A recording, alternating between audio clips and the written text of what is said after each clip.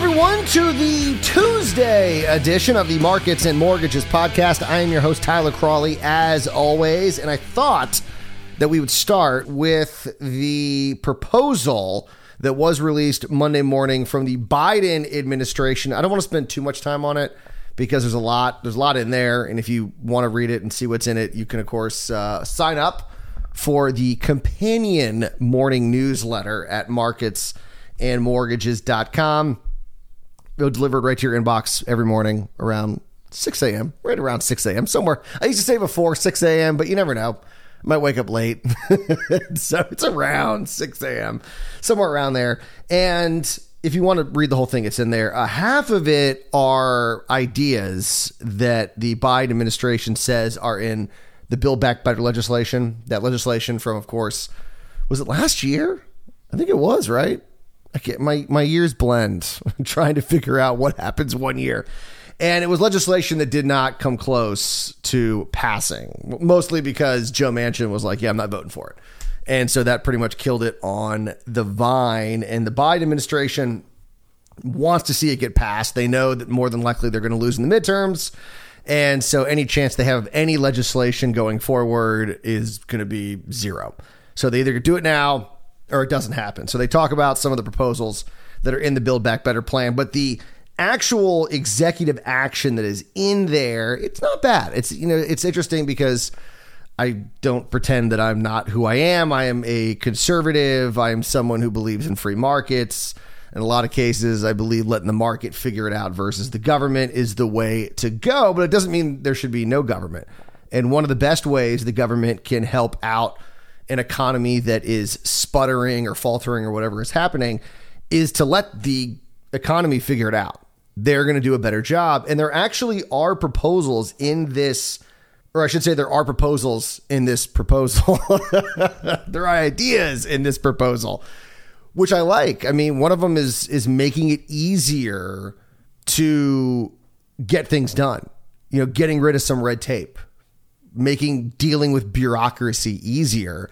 And that is always something that I will support. For example, one of the proposals that they mention is that a lot of the government funding that is necessary for certain types of programs, if you usually are using two programs, you're getting money from two programs in order to actually be able to use the money. And dealing with each program has its own set of rules. And so you got to deal with all these rules and you got to deal with all these rules. And they're trying to streamline that. So they make it easier and there's more kind of reciprocity, I guess is maybe one way to look at it, where if you pass a regulation for this group, you automatically qualify in the other group. Just removing some red tape, make it a little easier for that money to flow and help out the people they're trying to help out. That's always, like I said, a good thing. I also like the fact that they're rewarding areas that are trying to deal with development and single family zoning. And in a lot of places, how that actually ends up hurting the ability to build and letting people kind of have autonomy over their own land. If somebody wants to build two townhouses instead of just one single family house, they want to make that easier. And so things like that, I'm 100% supportive of. 100%. And so it's not entirely bad. I mean, the reason why so much of it is Build Back Better is because, contrary to popular belief, the executive branch does not have ultimate power, does not have unlimited power. It has expanded over the last 50 years, but it is not unlimited. And so a lot of the things they want to get done, especially with regards to allocating money, that needs to be done by the legislature. They are the ones that control the purse.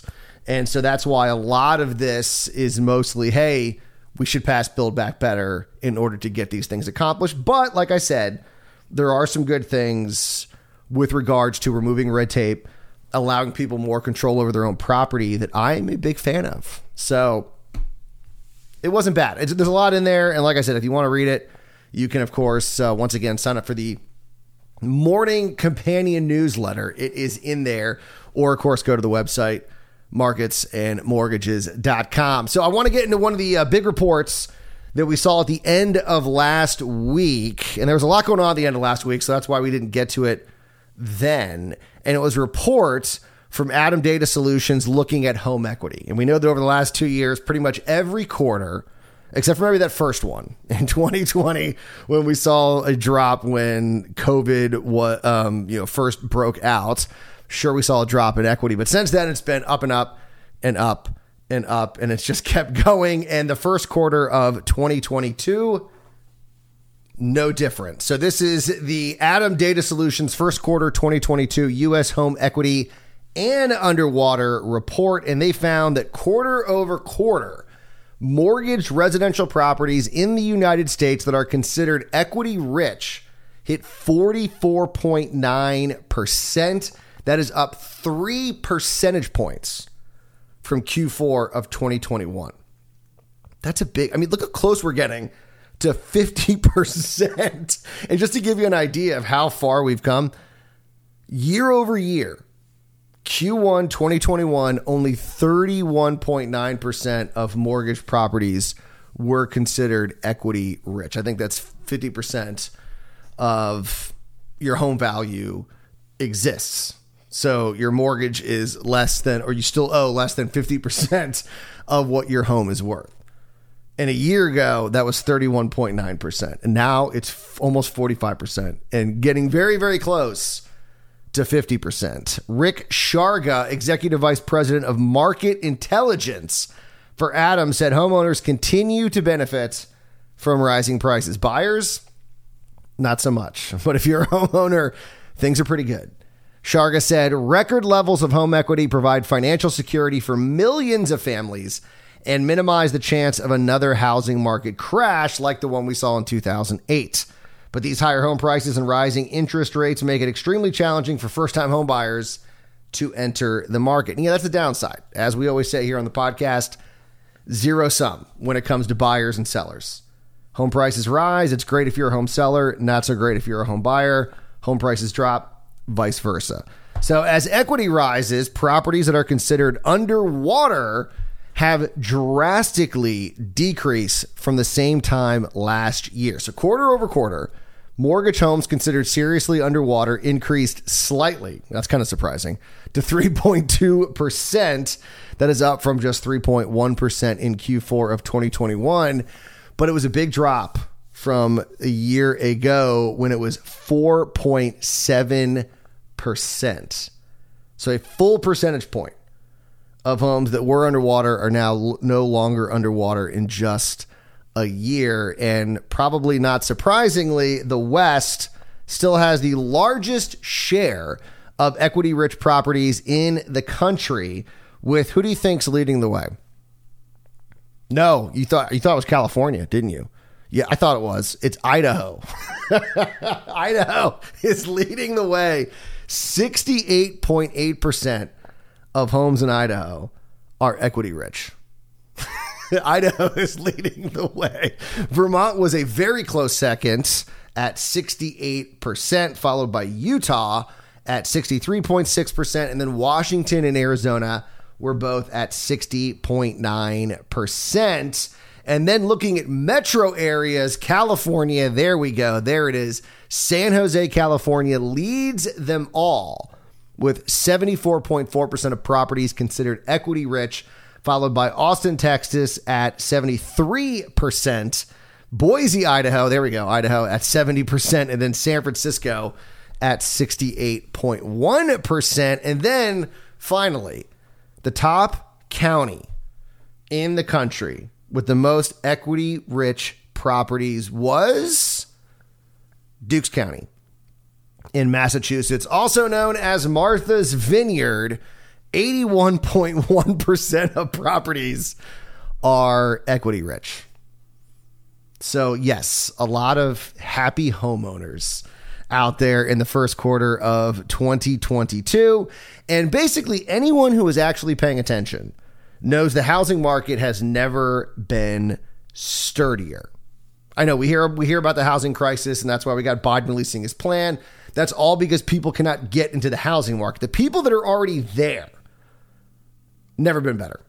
And that's why this is the opposite of 2008. Remember, 2008, there was never a time when somebody that wanted a house couldn't get one. That's why our vacancy rates were way too high, which also helped, of course, cause the housing crash. And now it's the exact opposite. we've had vacancy rates never been this low. I mean, people who are in homes at the highest level we've ever seen in this country.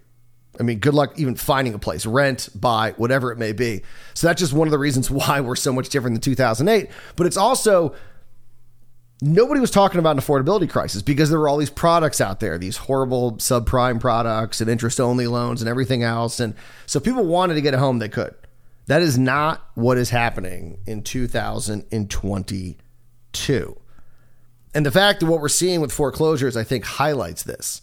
So first off, only about 201,000 homeowners who were facing foreclosure in Q1, which equates to, by the way, just 0.3% of the 58.1 million outstanding mortgages. And then making matters even better, of those 201,000, 90% or 180,000 have at least some equity built up in their home. So not only are we completely different from 2008, but even the people who are in foreclosure, who are facing foreclosure, they actually have equity. And this is like exact opposite of 2008, where people owed 120% on their home. They had no equity and they were actually underwater. Now you have people who are in foreclosure who actually have equity in their homes. And so I don't know. I don't know if they have enough where it makes sense for them to sell, because it does cost money to sell your home. You got to pay your real estate agent, you got to play, different costs are involved. And so if it gets to the point where maybe it's still too much, okay, fine. I mean, in a lot of cases, even if you take a little bit of a loss, it's better than foreclosing on a house and destroying your credit. So the fact that people still have equity in their homes is just, I don't know. I think that just speaks volumes to how much different things are now versus where we were in 2008. All right. And speaking of where we are, it is Tuesday. So this is like really when the day, because there's never anything ever comes out on Monday. Fridays and Monday, there's usually very few releases with regards to economic data. It's always Tuesday, Wednesday, Thursday. And this week we got a lot going on. At 8:30 this morning, retail spending will be out as it's projected continuing to go up. It's supposed to go up 0.8% in April. We got builder confidence also out at 10 a.m. That's actually projected to fall to 75. I think it was 77 last month. And then at 9:30 p.m., we have China's housing index. And China's facing some real problems with its shutdown over COVID. The economy's been shut down. Their retail numbers plummeted. They dropped interest rates to start the week. They're trying to get first-time home buyers in to get a mortgage. I mean, it's chaos. And even with them pumping up these numbers, they still look bad. So I'm very interested to see what China's housing index has to see later tonight. Wednesday at 2 a.m., we're getting the UK inflation data. And then at 5 a.m., we got European Union inflation data. Then at 7 a.m., we got mortgage demand and rates. And then housing starts, also out on Wednesday, projected to fall to a rate of 1.773 million in April. And then on Thursday, kind of what we always get, we got the initial jobless claims, mortgage rate data, but then we also have existing home sales projected to fall as well to 5.62 million. And then we got the Japanese inflation rate at 7 p.m. So we got a lot of data, global things happening in some big countries. Because what happens in Japan, what happens in China, especially China, impacts us. And so that's why it's important to kind of keep an eye on what is happening with their housing markets, what's happening with their economy. And we'll talk about it all this week. But we got to go. We are officially out of time. You guys enjoy your Tuesday. We'll see you back here Wednesday morning for another edition of Markets and Mortgages. And remember, as always, do not wait to buy real estate. You buy real estate and wait.